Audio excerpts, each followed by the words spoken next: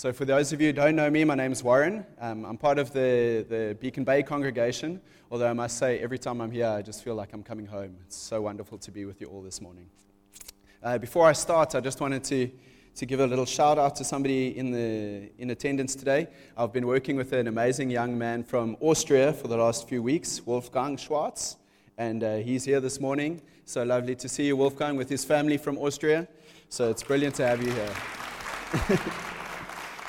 So nice. So Wolfgang's finished his time working with me now, and we end off in church, and his family's going to have holiday in South Africa, and they're starting off in church. So I think it's perfect. All right. Let's pray together. Father God, thank you so much for the amazing gift of your word. Thank you that your word is alive. Thank you that through it we are able to get to know you. I pray that today as we work through this text, we'll be challenged by it and be ready to receive the message, and that through it all you will be glorified. Amen. So let's start by looking at the setting of Luke 14, which we're going through today. By this time, Jesus' ministry was already quite established, and he had traveled from place to place teaching, and he had built up quite a large following. And Luke 14 starts on a Sabbath day, as Sia told us last week, with Jesus having a meal at the home of one of the leaders of the Pharisees, who, as we know, were the Jewish religious leaders of the time. And as we read through the chapter, we see how Jesus' various interactions with the Pharisees challenges them in different ways. And before approaching our text for today, I think that it's important that we recap those interactions. So, at this initial dinner, Jesus heals a man in front of the Pharisees. And obviously, he would have healed many people before this, and the Pharisees would have been well aware that Jesus had healed people. But this meal took place on the Sabbath day. And through this interaction, Jesus challenged the Pharisees about their strict religiosity, because it would technically have been contravening the law to heal on the Sabbath. In verse 5, Jesus asks them, "Which of you, having a son or an ox that has fallen into a well on a Sabbath day, will not immediately pull him out?" And the Pharisees were unable to answer. Jesus goes on to tell the parable of the wedding feast. At the time in the Jewish culture, seating at formal or important occasions was determined by social status.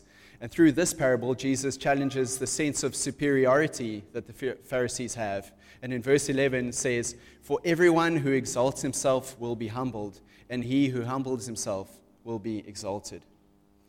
Next, Jesus goes on to challenge the Pharisees about the social status quo with the parable of the great banquet. He teaches them that it is better to invite those who cannot repay you for your generosity and your kindness to a banquet, rather than inviting those with the hope of the gesture being returned. Jesus suggests to them that they invite the poor, the crippled, the lame, the blind to the banquet. In a culture where the ill and the downcast in society were seen as unclean, this would probably have revolted the Pharisees. But Jesus is trying to make them see that their repayment will not be in this life. He tells them, "You will be repaid at the resurrection of the just." And Jesus continues on that theme of the banquet and challenges their priorities by telling the Pharisees about a man who prepares a great feast and invites many honored guests. But when the time of the banquet comes, one by one, the guests start giving excuses about why they can't attend. The man then goes on to invite society's outcasts and even people from outlying areas to attend the feast so that his house will be full. In this parable, Jesus is challenging the priorities of the Pharisees, but he is also issuing them a harsh warning, as Sia told us last week. In verse 24, we read, "None of those men who were invited shall taste my banquets." If the banquet is eternity with our Father, and we choose to prioritize other things, we may never taste the feast.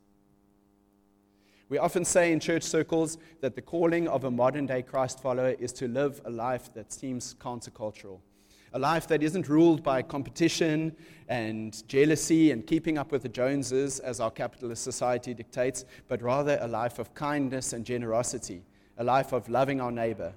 But looking at these verses that we've looked at the beginning of Luke 14, we can see that Jesus' message and his teachings were radical even in his own time. That's why he was hated by the Pharisees and the religious zealots of the day, and why they feared him so much.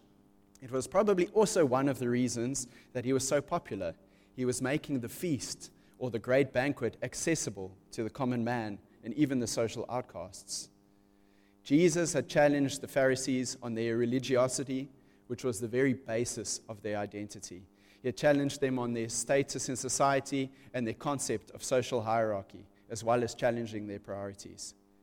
The passage today is going to challenge our priorities, or at least it certainly did mine. In our passage for today, Jesus is no longer at this meal with the Pharisees, but now he's teaching a large crowd of people who are following. Let's read together from Luke 14, verse 25. If you don't have your Bibles, it will be up on the screen. Now great crowds accompanied him, and he turned and said to them, "If anyone comes to me and does not hate his own father and mother, and wife and children and brothers and sisters, yes, and even his own life, he cannot be my disciple. Whoever does not bear his own cross and come after me cannot be my disciple. For which of you, desiring to build a tower, does not first sit down and count the cost, whether he has enough to complete it?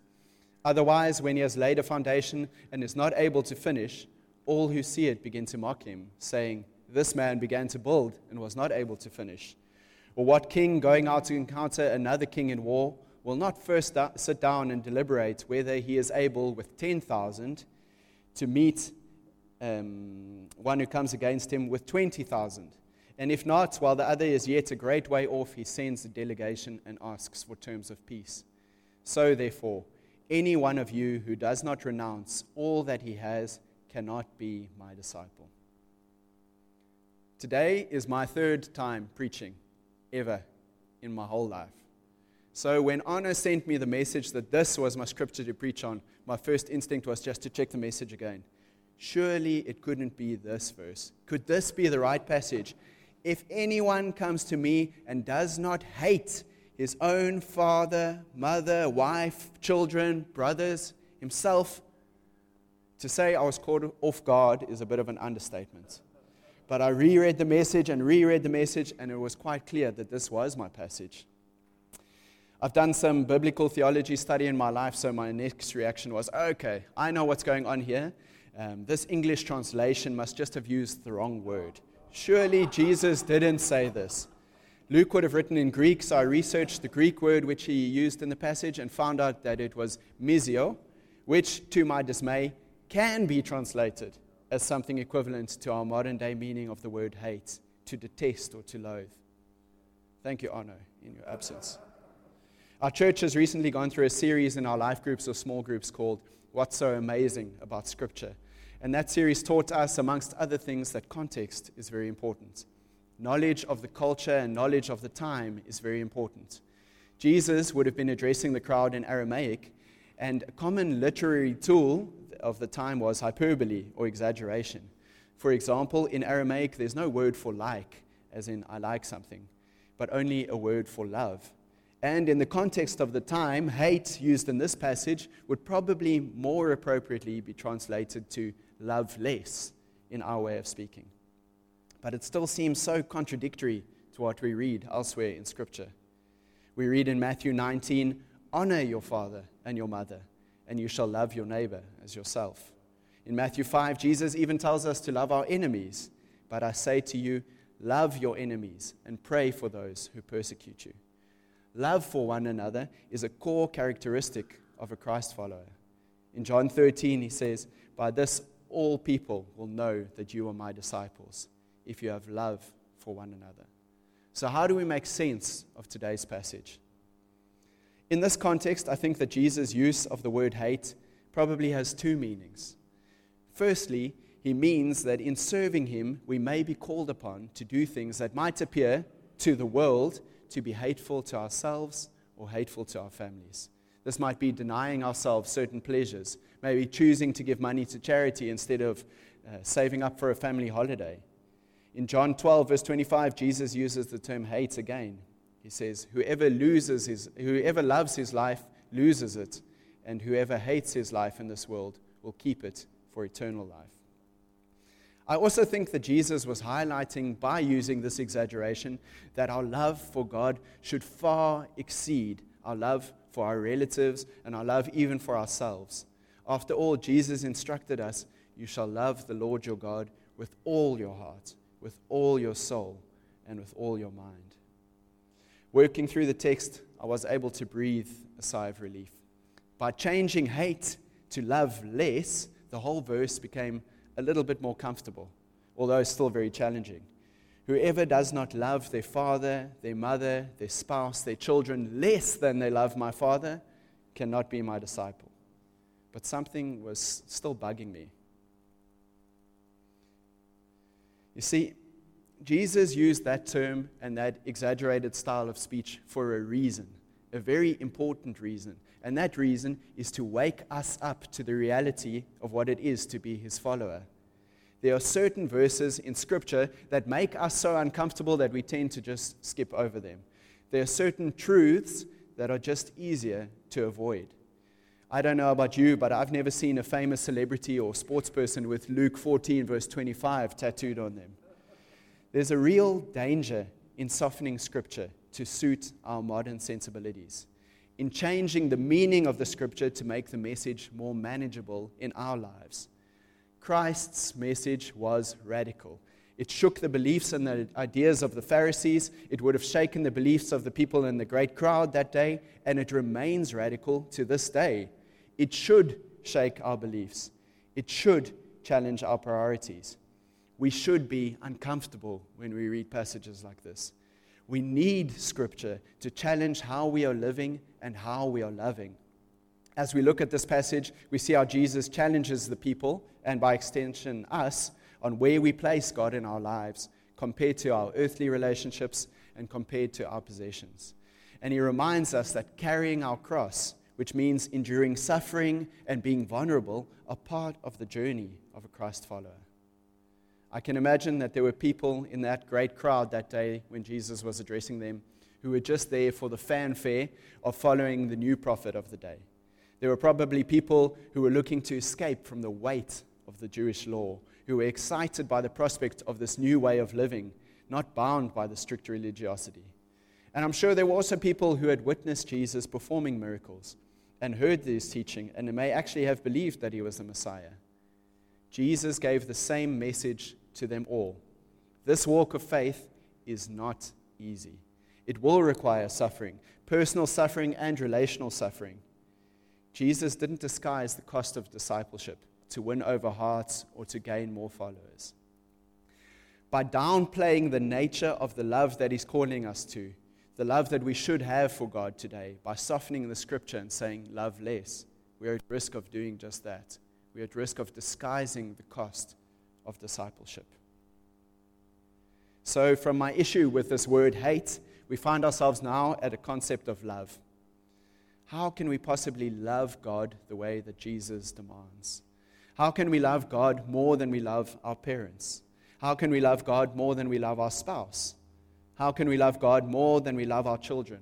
And not our children when they're being naughty, when they're being at their best. I was so challenged by this. It can seem very difficult to love God more than your family, because your family is often close by and God can feel far away. There are many psychological studies into love, and what most conclude is that love comprises at least 3 different components: mental, emotional, and behavioral. And all of these components develop as we get to know someone.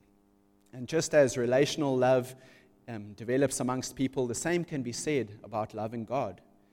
So to love God as he deserves and as he demands from us, we need to know him better. And as we get to know him better, our trust in him will grow. And as our trust grows, the intimacy of our relationship with him will grow as well. A.W. Tozer is an American theologian who wrote a book called Knowledge of the Holy. And this book has had a tremendous impact on my faith. And one of the opening lines is this: what comes into our minds when we think about God is the most important thing about us. He goes on to say, the most portentous, which means significant, I also had to look that up, the most portentous fact about any man is not what he at a given time may say or do, but what he in his deep heart conceives God to be like. As humans, we learn by using what we know as a bridge to the unknown. For example, mythological creatures are generally a combination of two creatures that already exist. A mermaid is a human and a fish, or a human and a dolphin. You get my point. But they're not completely new creatures. And because of this tendency to work from the known to the unknown, we often apply that to our idea of what God is like. We put characteristics of created things onto the Creator, and our thoughts will always fall short of His true glory. There's an amazing description from Ezekiel when he saw visions of God, and I think it's a great example of this. And above the expanse over their heads, there was the likeness of a throne, in appearance like sapphire. And seated above the likeness of a throne was a likeness with a human appearance. And upward from what had the appearance of his waist, I saw, as it were, gleaming metal, like the appearance of fire enclosed all around. And downward from what had the appearance of his waist, I saw, as it were, the appearance of fire, and there was brightness around him. Like the appearance of the bow that is in the cloud on the day of rain, so was the appearance of the brightness all around. Such was the appearance of the likeness of the glory of the Lord. And when I saw it, I fell on my face, and I heard the voice of one speaking. Such was the appearance of the likeness of the glory of God. I love that line. You can actually feel how Ezekiel was battling to try and express the majesty which he had witnessed. As created beings, we will never be able to truly comprehend our Creator God fully and know Him as He knows Himself. Left to ourselves, we tend to reduce God to manageable terms, and God is just too big and too great for us to really grasp. You might be thinking, what is this guy on about? If I can't know God, what's the point? But what I'm trying to get across is that we shouldn't assume to know God better than He, in His infinite wisdom, allows us to know Him. What we can get to know, though, are the attributes that He, in His love for us, has disclosed about Himself. And getting to know Him as we are capable of leads to a very full and satisfying love for Him. So how do we go about knowing these attributes? Firstly, through Scripture, through reading the Old and the New Testament. Secondly, through what is revealed to us through the Holy Spirit. We read in Corinthians, so also no one comprehends the thoughts of God except the Spirit of God. Now we have received not the spirit of the world, but the Spirit who is from God, so that we might understand the things freely given us. And thirdly, we get to know God through the person of Jesus Christ. Jesus says in Matthew, all things have been handed over to me by my Father. And no one knows the Son except the Father, and no one knows the Father except the Son, and anyone to whom the Son chooses to reveal Him. A.W. Tozer says it like this: in Christ and by Christ, God effects complete self-disclosure, although He shows Himself not to reason, but to faith and love. Faith is an organ of knowledge, and love is an organ of experience. God came to us through the incarnation. In atonement, He reconciled us to Himself, and by faith and love, we enter and lay hold of Him. It is through Jesus that we enter into relationship with our Father God, through the work of the cross. And as our knowledge of God grows, our faith in Him grows. And as our experience of Him grows, we love Him more and more. What God reveals to us through Scripture, through the Spirit, and through Jesus Christ, unchanging. He is all-knowing and wise. He is all-powerful and omnipresent. He is faithful, good, just, merciful. He is loving. He is holy and sovereign. And as we get to know Him and trust Him, we start to love Him with all of our hearts and all of our soul and all of our mind, just as Jesus commanded. We want to obey Him perfectly and worship Him as His majesty deserves. Getting to know this kind of Father changes the filter on the radical message of sacrificial love that Jesus told the crowd that day. A love potentially at the cost of our relationships and possessions. A love that endures suffering goes from being incomprehensible to us to seeming almost natural. So we've gone from hate to love, and from incomprehensible to natural. And that is the power of the gospel. If you're sitting here today and you're seeking God, but you have not yet committed your life to Him, or if you came with a friend and you actually don't believe any of this, I want to assure you of something. This immense God that I'm speaking of, the creator of the universe, wants a relationship with you. Why, you may ask? Why would He want me? I'm a mess. Why would He want a relationship with me? I don't even believe in Him. The answer is He loves you. And that's something we can't fully explain, but He loves us.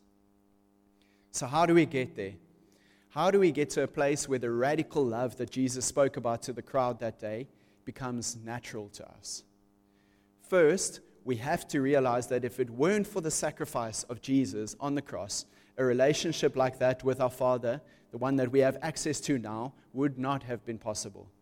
And this access has nothing to do with our works, but is a gift of grace. God shows His love for us in that while we were still sinners, Christ died for us. There are also a few practical things that we can do.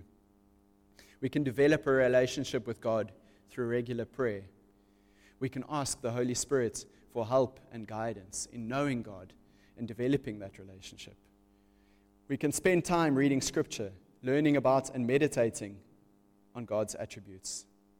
We have to commit our whole life to Christ, not to be one person on Sunday and then somebody else the rest of the week. We must commit to carrying our cross and loving our fellow man in all of our interactions day to day. And as our knowledge of God and our relationship with God grows, naturally an outpouring of that love will take place to those around us. And then importantly, we have to actively battle sin in our lives. Jesus said, "Blessed be the pure in heart, for they shall see God." Tolerating sin in our lives will always be a stumbling block to developing our relationship with God, because ultimately we are sinning against God. If we are soft on sin in our lives, we are giving sin a higher priority than we are giving to God. And if something is higher priority than the Most High, then He simply isn't the Most High in our hearts or in our lives. And that is always going to sabotage our relationship with Him. When we start to realize that this incredible God willingly sacrificed His Son in order to restore our relationship with Him, it's actually staggering.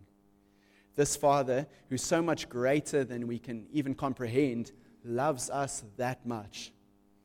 The cost of discipleship that we looked at in our passage may seem radical, but the mercy that He shows us is more radical. The grace that He shows us is more radical. His love for us is more radical. We're going to share together in communion now. And while we take the communion together, I ask that you just meditate on what an amazing and good Father we have. And also on the incredible sacrifice that His Son, Jesus Christ, paid for us. The Lord Jesus, on the night when He was betrayed, took bread. And when He had given thanks, He broke it and said, "This is my body, which is for you. Do this in remembrance of me." And in the same way, He also took the cup after supper, saying, "This cup is the new covenant in my blood. Do this as often as you drink it in remembrance of me." Father God, we are so overwhelmed by what an incredible Father you are. We are overwhelmed by the fact that a God who is incomprehensible to us as created beings can still love us so much that you want a relationship with us. We are overwhelmed by the fact that you sent your only Son to live amongst us and then to suffer on the cross in order to regain access to you, Lord, to be reconciled with you. As we've taken this communion, we pray that that message will be in our hearts, Lord. As we go forth from this building today, we pray that we'll remember what a Father you are, what a Father we have to serve, what a Father we have to be part of a family with, and the amazing Son that brought us into your presence. Amen.